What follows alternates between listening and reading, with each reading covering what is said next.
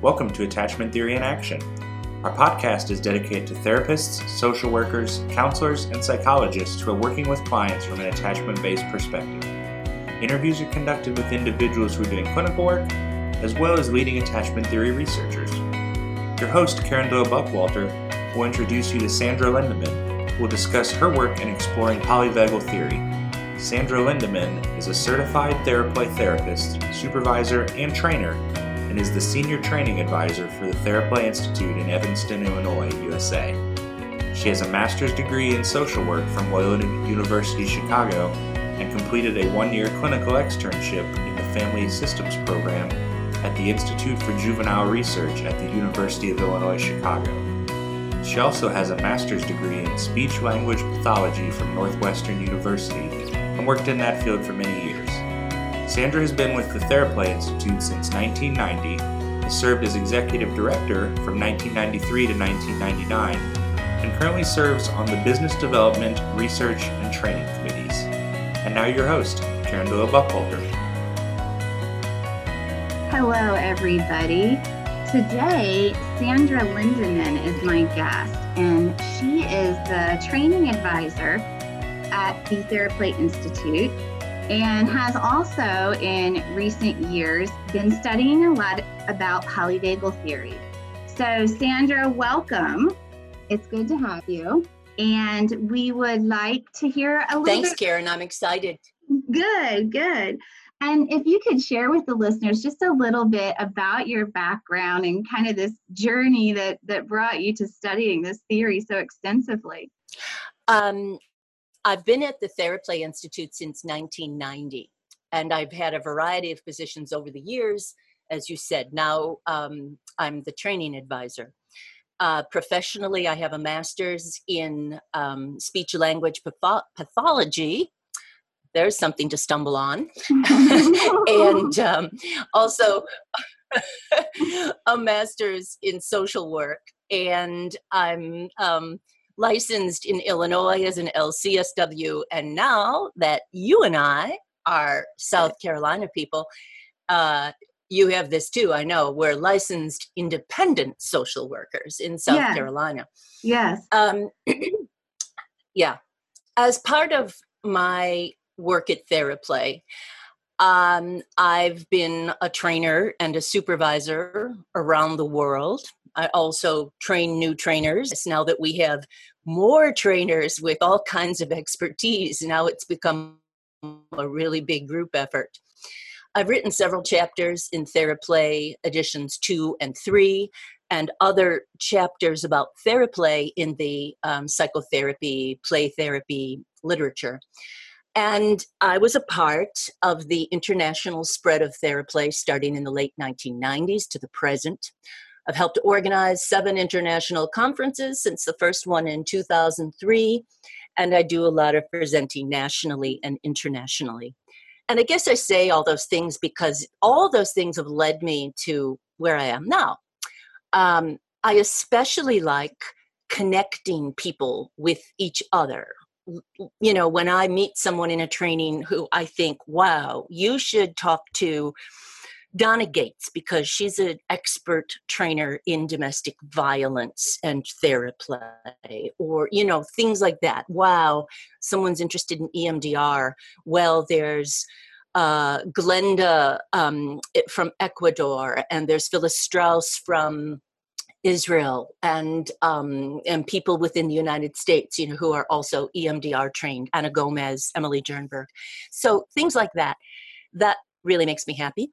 Another thing is I'm like the historian of TheraPlay because I've been around so long. It just means you're old. And then also I happen to have a really good memory. I like rarely forget anything, which can be kind of burdensome. But so I'm likely to remember the date something happened or something strange, you know. But so shall I just go on and tell you about my more recent forays? Yes, because I really am interested. I know that you're so excited about how polyvagal theory is relevant to the clinical work of those of us, in particular using attachment-based models, but probably all clinical work to some degree. And so, yes, Yes. it would be great. Yeah. Okay. So since 2017, when I look back on this, I find first, starting in 2010, I had a client with selective mutism after medical trauma with very severe defensiveness, being very immobilized in many situations in response, in going to school, not responding to teachers or other children, crying, obviously not speaking. And she made a very rapid change in TheraPlay. I wrote about her. I presented about her many times. I thought about her a lot. And I guess her response to TheraPlay, you could say, made me bold. We had it on film.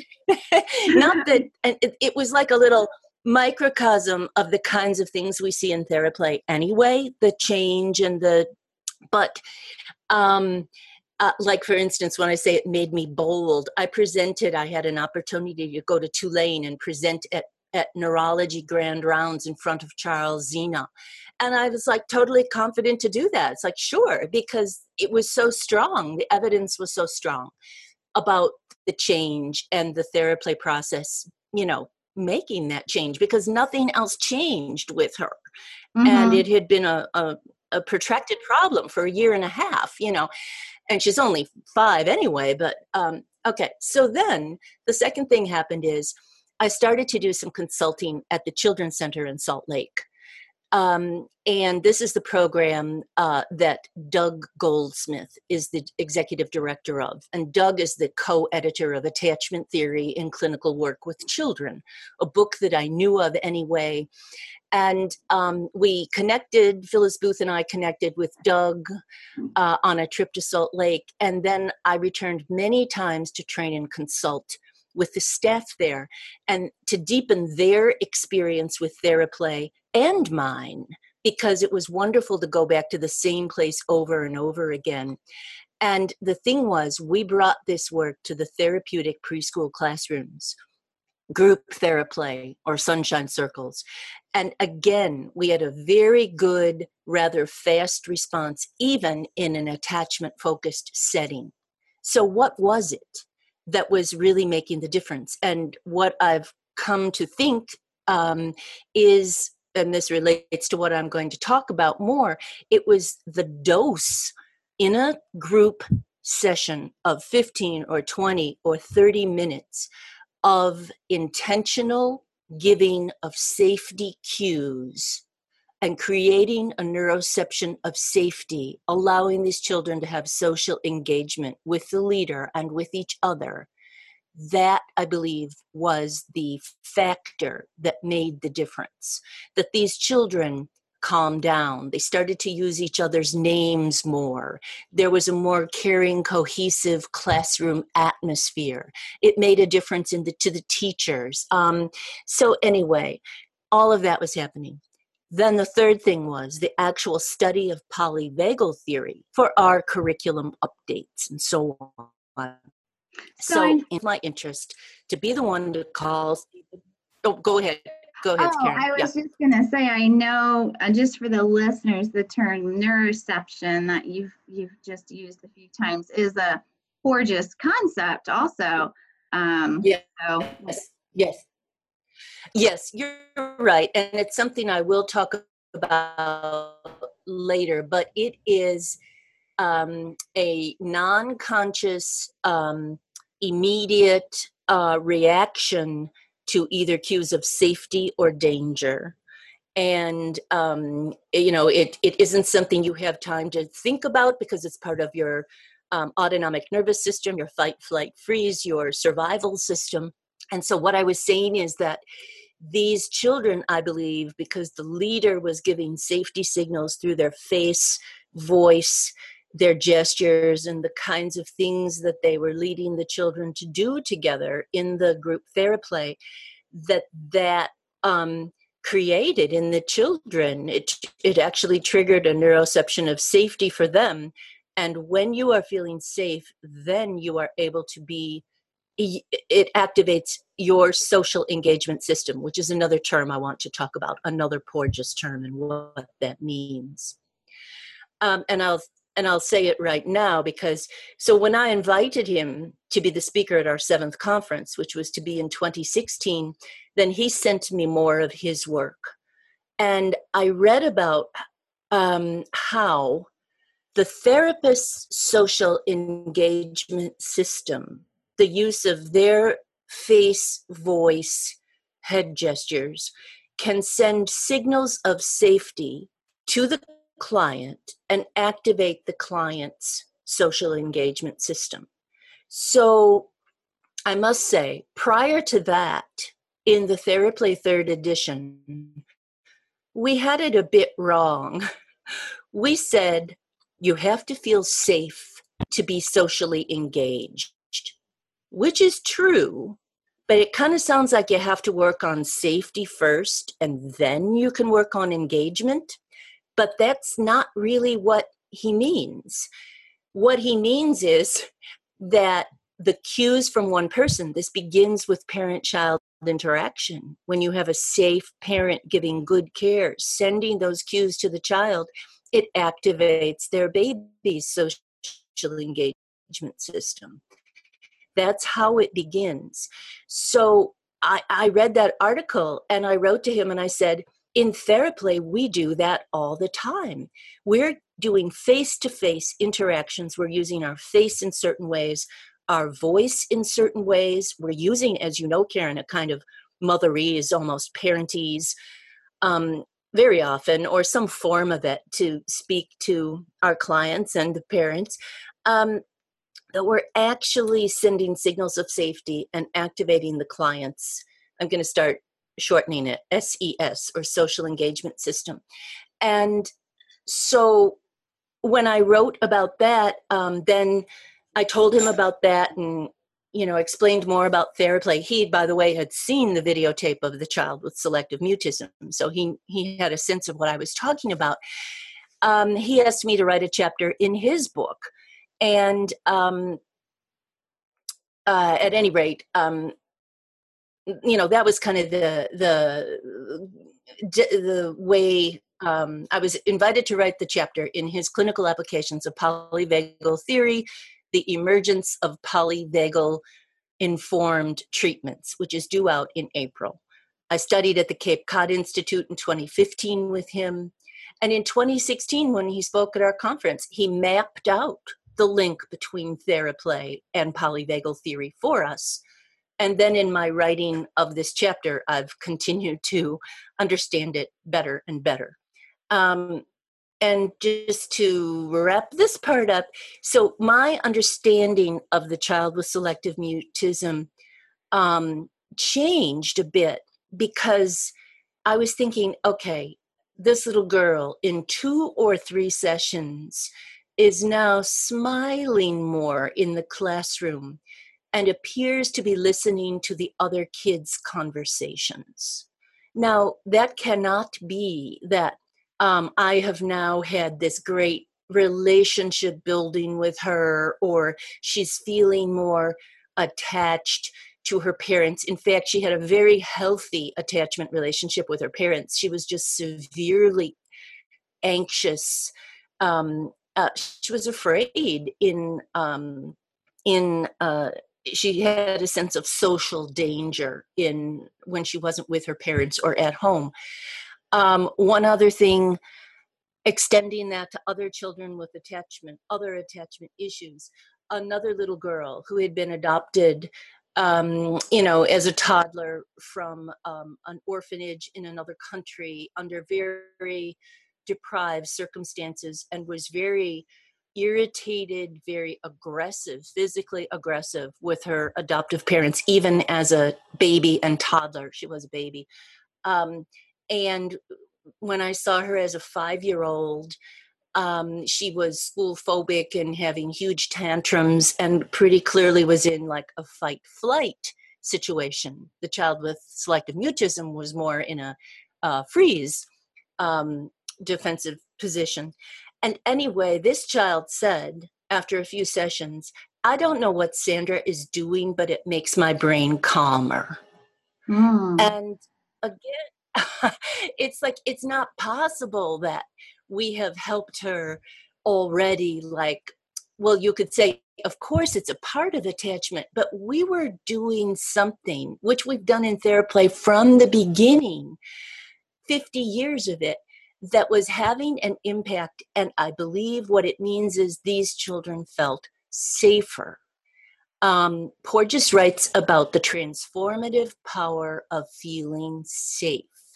And I mean, that's amazing. And what he's saying is, before a therapist thinks about trying to change something for a client or a family system, the therapist should be thinking about, does this client feel safe or not, in this very neurophysiological way that polyvagal theory describes.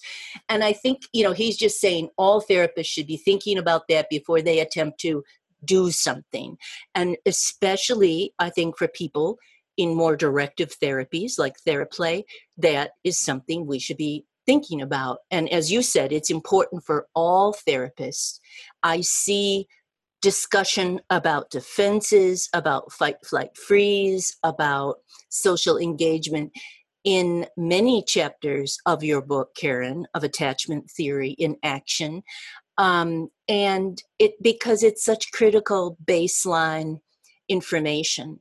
And actually, although the polyvagal theory, when you read it, it's like, whoa, this is dense, this is difficult.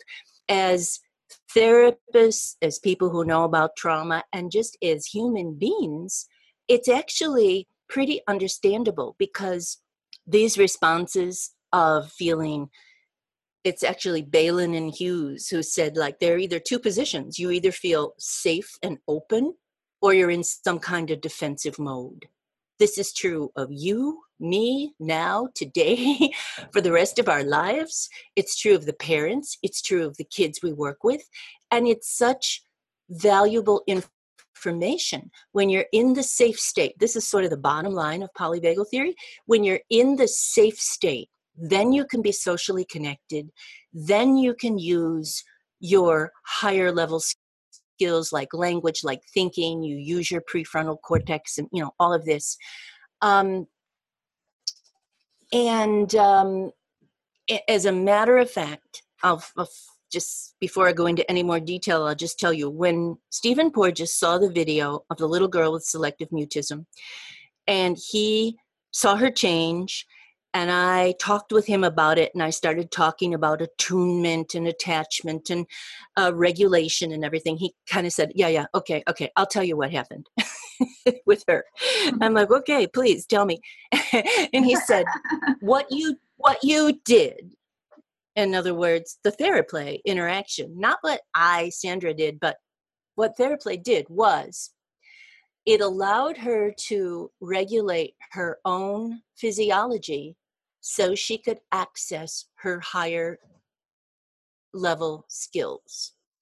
I don't think I will ever forget that, because, it means that the interaction allowed her to be in, you could say, although Porges doesn't use the term window of tolerance, he has started to use it a bit because he knows therapists do. She's in that window. It means being in the safe, socially engaged state, not mobilized into fight flight, not immobilized into freeze. And when she's there, then she can use her higher level skills, which for her was the ability to talk to me and to other people eventually in other places, that, and she could think. And one time she said to me, one time a long time ago, I didn't want to do this, but now I'm happy to do this. And I like to play, I happy. Mm-hmm. And she's now putting into words at this higher level. She's reflecting on her experience, which, of course, for this child, she mentally may have been doing that all along, but she didn't share it with us. So mm-hmm. we don't know. All we saw her when she was with other people was very, very shut down. So all of that makes me really excited. And as a trainer, I really want to know this information. Some people are happy to just do the treatment and go with it. But if I'm in the position of having to explain to people why it works, then I want to know this. and I, I think other trainers should. But anyway, that's kind of where I am now. And then I have more, I've alluded to some key points about polyvagal already, but I have a few more things that I can say about it if you wish, to deepen this a little bit. So Karen, tell me, I know the time passes quickly. We're probably at the end already, but tell me. We can talk a little bit more, but I do want to ask you, there may be people listening who are like, well, this isn't exactly new to me. I understood right brain things and how attachment and trauma resolution is sometimes related to the body and eye contact, and movement and rhythm. So what would you point out as the aha experience that, no, wait, this is not just that, this is something different? Yes, that is a very good question. And so I'm kind of going to some of my notes and trying to move down them. So let me say a few things that will get to that, and I'll get to it quickly. Okay. So I've already talked about, you asked me to define neuroception. So there are like these basic things that have to be understood if you're going to think about this. And neuroception is one. We're talking about the autonomic nervous system, which goes from the brainstem to your internal organs, and it kind of helps you regulate those internal organs. The social engagement system, which I've referred to many times, is a very key thing about it. And the hierarchical response to threat, which I've also alluded to, when your number one stage would be in safety, you're calm, relaxed, and have optimal arousal.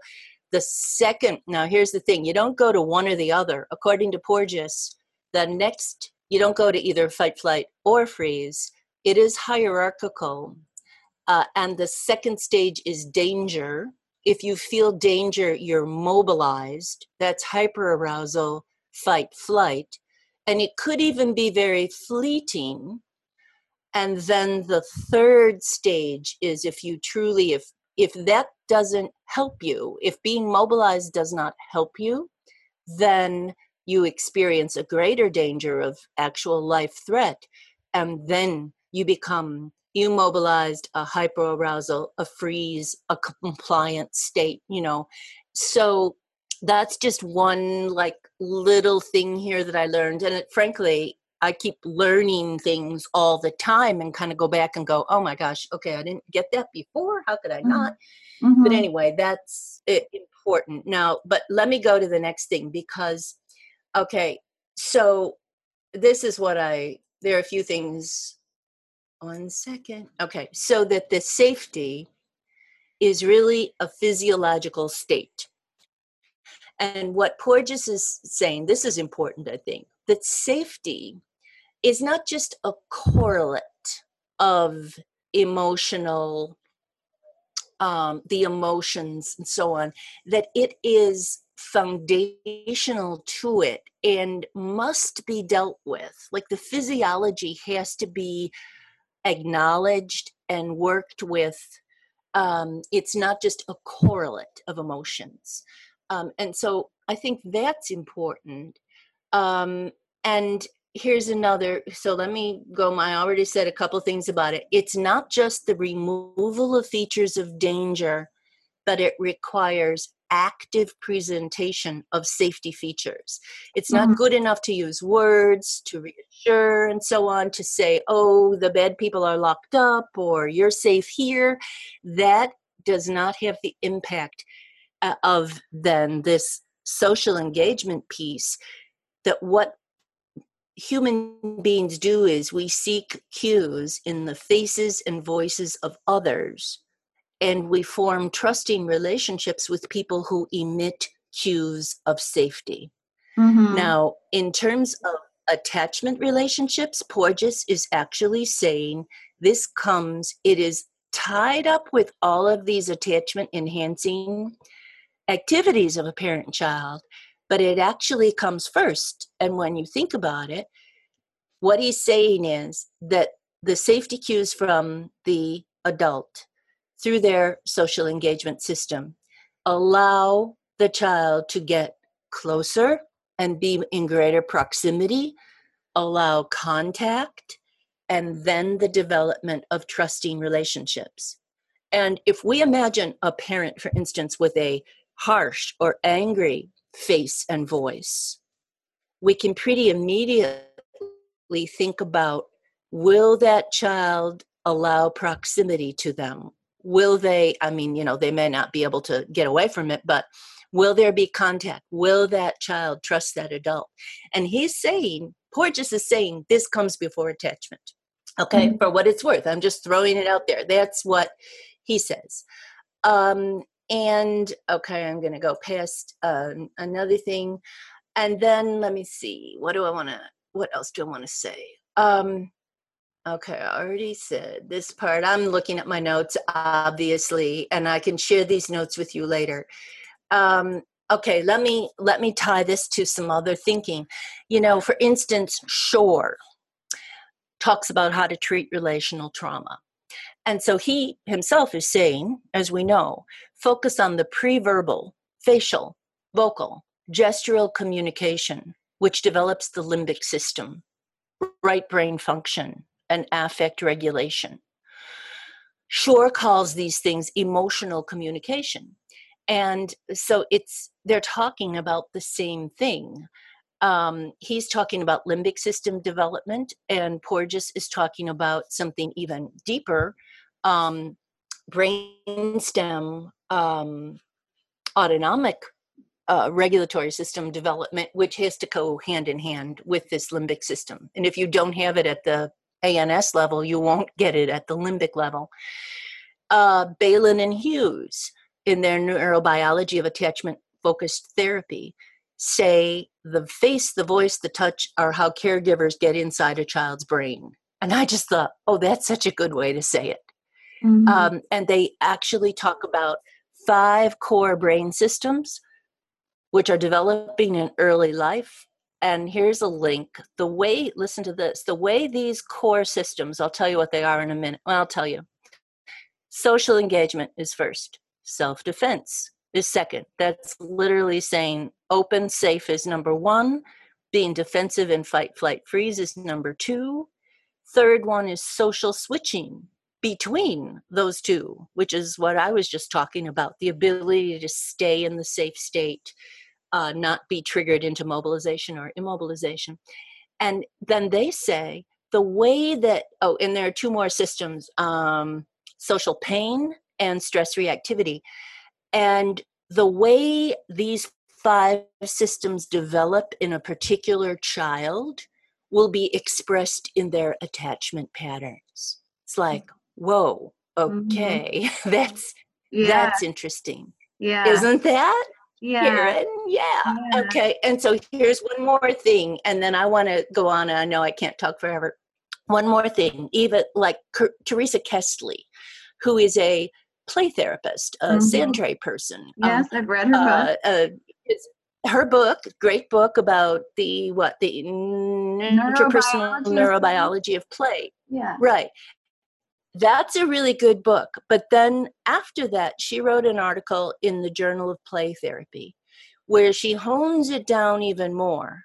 And she talks about 3 theories that support the neurobiological changes that we see in all play therapy. So here we broaden out, and I believe this.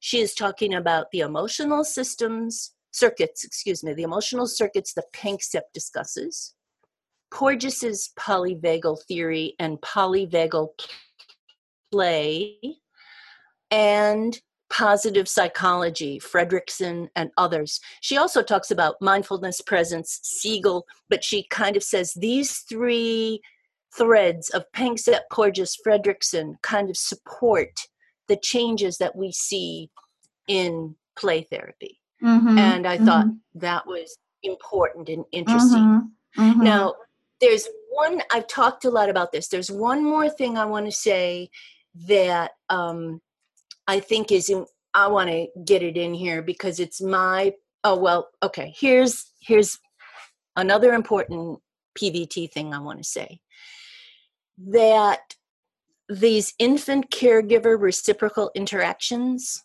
okay, that, the healthy parent-child relationship and the back and forth and the attunement and the safety signals and all of that. He says, nurture the child, obviously, keep the child alive, but they are also neural exercises that enable the social cues of safety from the mother to regulate the infant's They're neural exercises that enable the social cues of safety from the mother or father to regulate the infant's physiology and behavioral state. And in fact, it goes back and forth. They're bidirectional and reciprocal. The mom's safety cues calm the infant. And when the infant's calm, it calms the mom. It strengthens, he calls it social bonds because he's coming from a little different area, but attachment, strengthens attachment, fosters the capacity to co-regulate, and is, here we go, internal working model, a prototype for future social relationships. So there's another tie-in with what we know already. But here's the kicker or the summary. This interaction enables social behavior to regulate physiological state. Here's this link between the way we act and how it can actually regulate the physiological state of another person. Mm-hmm. You can think on that a little bit. But I think that's important. Okay. And then, there's, and in fact, we always, we talk about self-regulation. Okay. Listen to this one. I've got these little pithy quotes. So self-regulation skills, which, are typically a goal of child treatments, are, and here's a quote, a product of the nervous system that can maintain feelings of safety in the absence of receiving cues from another person. Mm-hmm. Yeah. So Porges has the book, the first book in 2011, which is written for scientists. It's very complex. In 2017, he just last year published a pocketbook for polyvagal theory. Mm-hmm. And that's done as a series of conversations, interviews, and it's a lot easier to understand. It still is kind of complicated, but yes. Okay, two more things I really want to say, Karen. Okay. So another thing Porges says, in fact, in writing this chapter, I went back to the first chapter of Porges in 2011. At the end of the first chapter, he has this thing about, so how could you help children with attachment problems or who have been traumatized? And he says, well, there are two ways to help children. You can either alter the caregiving environment so that it will appear and be safer for children and less likely to evoke mobilization or immobilization. And then, so there's our work with parents, or anyone's work with parents. Mm-hmm. If it focuses on the parents giving safety cues to their children. So one thing is you can alter the caregiving environment. Another thing is you can intervene directly with children. He says you can exercise the neural regulation of brain stem structures. You can stimulate the neural regulation of the social engagement system. Okay? And my position is, so I think therapies should do that. I think TheraPlay is completely about that. Mm-hmm. And, so two more things I want to say. There are not actually 3 physiological states of safety or mobilization or immobilization. There are 5. There are 2 more states that are kind of hybrid states. One is play, a very particular polyvagal kind of play, and the other is immobilization, but without fear. Yeah. So let me say something about those. play, the kind of play he's talking about, all right, the reason it's another physiological state is it's on the border of mobilization. Not all mobilization is bad. Mobilization has to do with excitement, curiosity, learning. It's just when it is super high into hyperarousal that it goes into fight flight. So that polyvagal play, which is face-to-face, reciprocal, synchronous play, not solitary, not actually looking down at a dollhouse or something. It's reciprocal face-to-face synchronous play is on the border. It's mobilizing, but you're still in a safe state. So then the other immobilization without fear sounds, scary and creepy.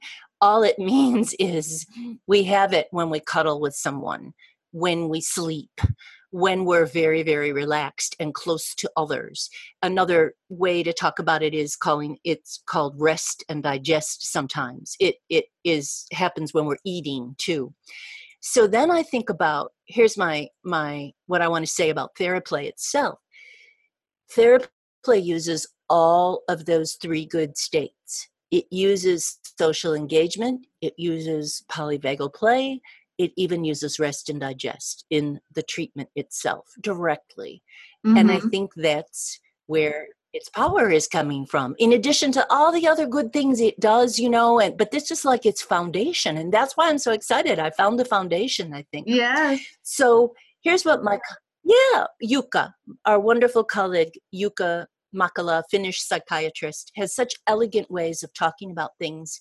And I asked him to be the co-author on that chapter because Jukka knows everything. But anyway, his description, he had already written, lectured about polyvagal and so on, and I knew that. So I thought he'd be an ideal collaborator. So here's the thing. He said, TheraPlay gives both the child and the parent new ways to enter and stay in the safe, socially engaged state. I think that's really elegant. New ways, that they hadn't considered before, perhaps, to enter and to stay in the safe, socially engaged state. And the ways we do it line up with our dimensions. Engagement is related to therapists using their own prosodic voice, melodic voice, and positive facial expressions, their own SES, to activate the child and the parents' neuroception of safety and their SESs. That's always kind of hard to deal with. SES apostrophe S or something.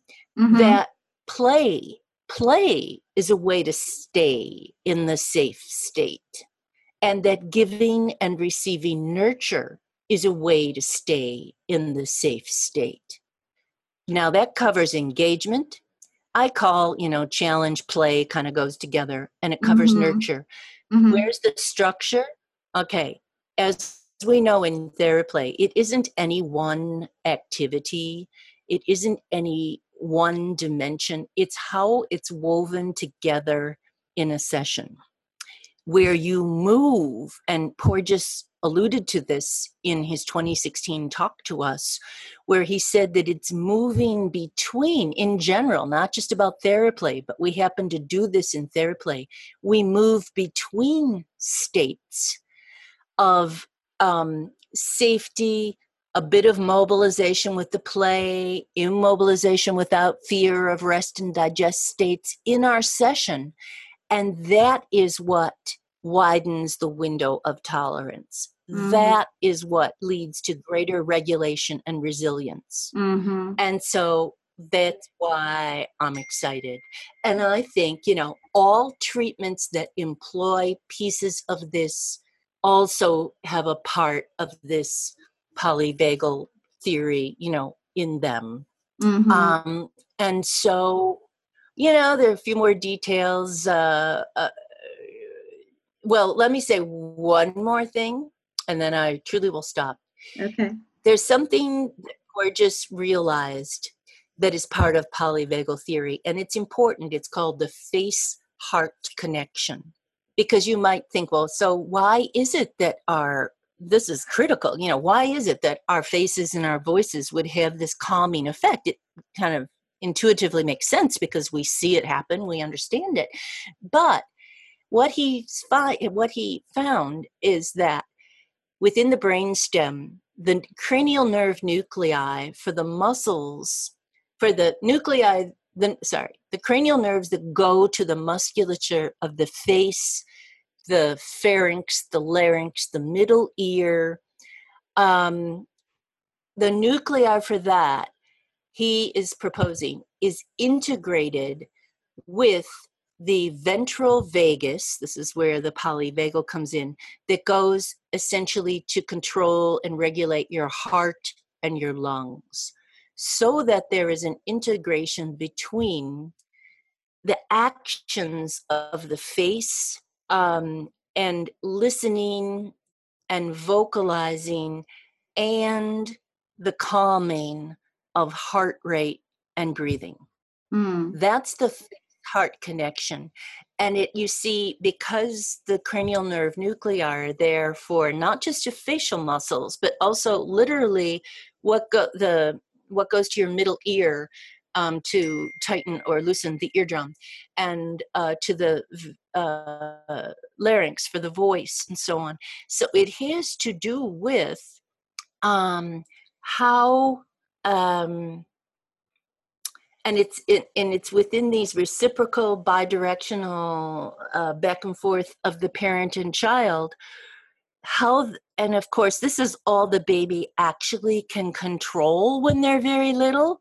They can move their face, they can do things with their voice, they can move their heads around. They don't have a lot of other intentional volitional control of their limbs and so on. That's what they've got when they're born. And it's the basic way that parents communicate with them. And this social behavior comes to regulate physiology because of the connection in the brains of the parents and the babies of the face-heart connection. Mm-hmm. Mm-hmm. Okay? Yeah. So that's why people think it's really complicated. But I mean, if we think about it, just think about as a healthy adult here, what's it like when someone talks to you but they don't look at you, or they have a voice that sounds kind of real deep and booming maybe, or kind of scary, and well, I'm putting a word to it, but it's kind of like it gives us a feeling, and it doesn't feel quite right. Now we can probably remain, in a safe and open state, because we're more inclined to think, well, I wonder what it is about that person that is having them do that. But a lot of people don't do that and can't do that, and they might, be triggered by it. So these experiences are not just like experiences of childhood. This physiology is with us. It keeps us alive. It keeps us safe. But mostly we want it to keep us open, not defensive. Staying in the open state, the safe state, and the calm, connected state is like our goal for all therapists, really. Right. So that's why I think it's cool. Yes. It's very, very helpful. I think, I've heard some talk about this is some of the science behind maybe what we sometimes call a gut level reaction to someone that we can't really figure out, but we feel something.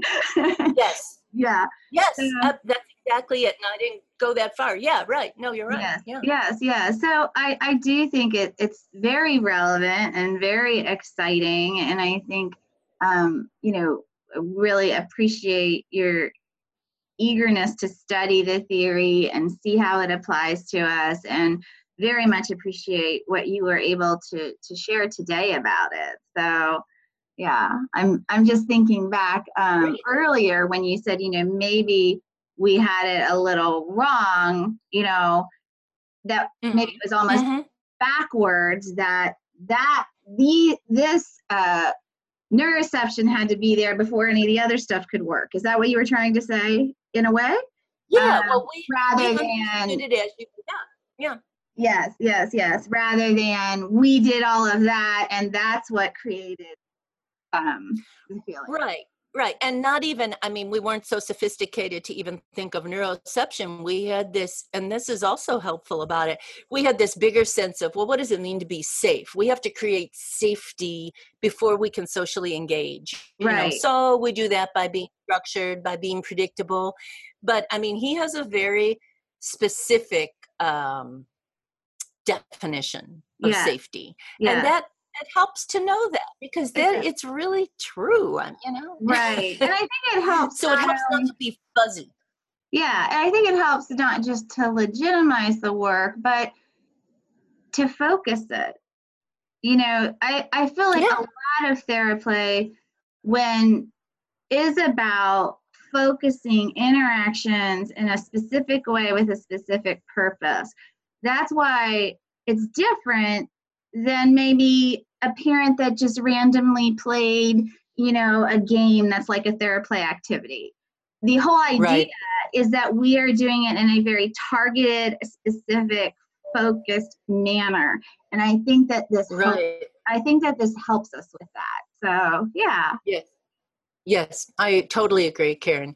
And I have to say, we should tell the listeners that the reason we sometimes are talking on each other is that we can't see each other because of my goofy computer in the foothills of the Appalachian Mountains. It doesn't allow us to look at each other. We don't even have, Karen, this is the breakdown of sexual engagement systems. No. Yes, I think we even have a little delay in what I'm saying when you hear it. Yeah. So anyway, but thank you so much, Sandra. And many of us appreciate your willingness to dive so deeply into this, going to week-long workshops on polyvagal theory, so that we can all benefit. Karen, thank you. Karen, I need to tell you one thing that's related to this theory. When I considered, he had already asked me to write the chapter, and then I wanted to go to Cape Cod and learn from him. But I thought, wow, of course, then I worry about appearing stupid in front of him or something. But I was afraid of that. But the only thing I was more afraid of was getting it all wrong. So I thought I better go. I gotta go. Well, good. And it certainly appears that you got it right, especially with this recent request to do a chapter for his book. So we congratulate you on that as well. And thank you so much for your time today. Thank you for joining us for this edition of Attachment Theory in Action. Please follow our site, traumaattachmentcenter.com, or subscribe on iTunes, Google Play, or Podbean for future podcasts. If you enjoyed our broadcast, please leave a review and share with your professional network. For additional resources, training opportunities, and blogs, log on to traumaattachmentcenter.com. We hope you'll join us again as we continue to explore the world of adoption, developmental trauma, and attachment theory.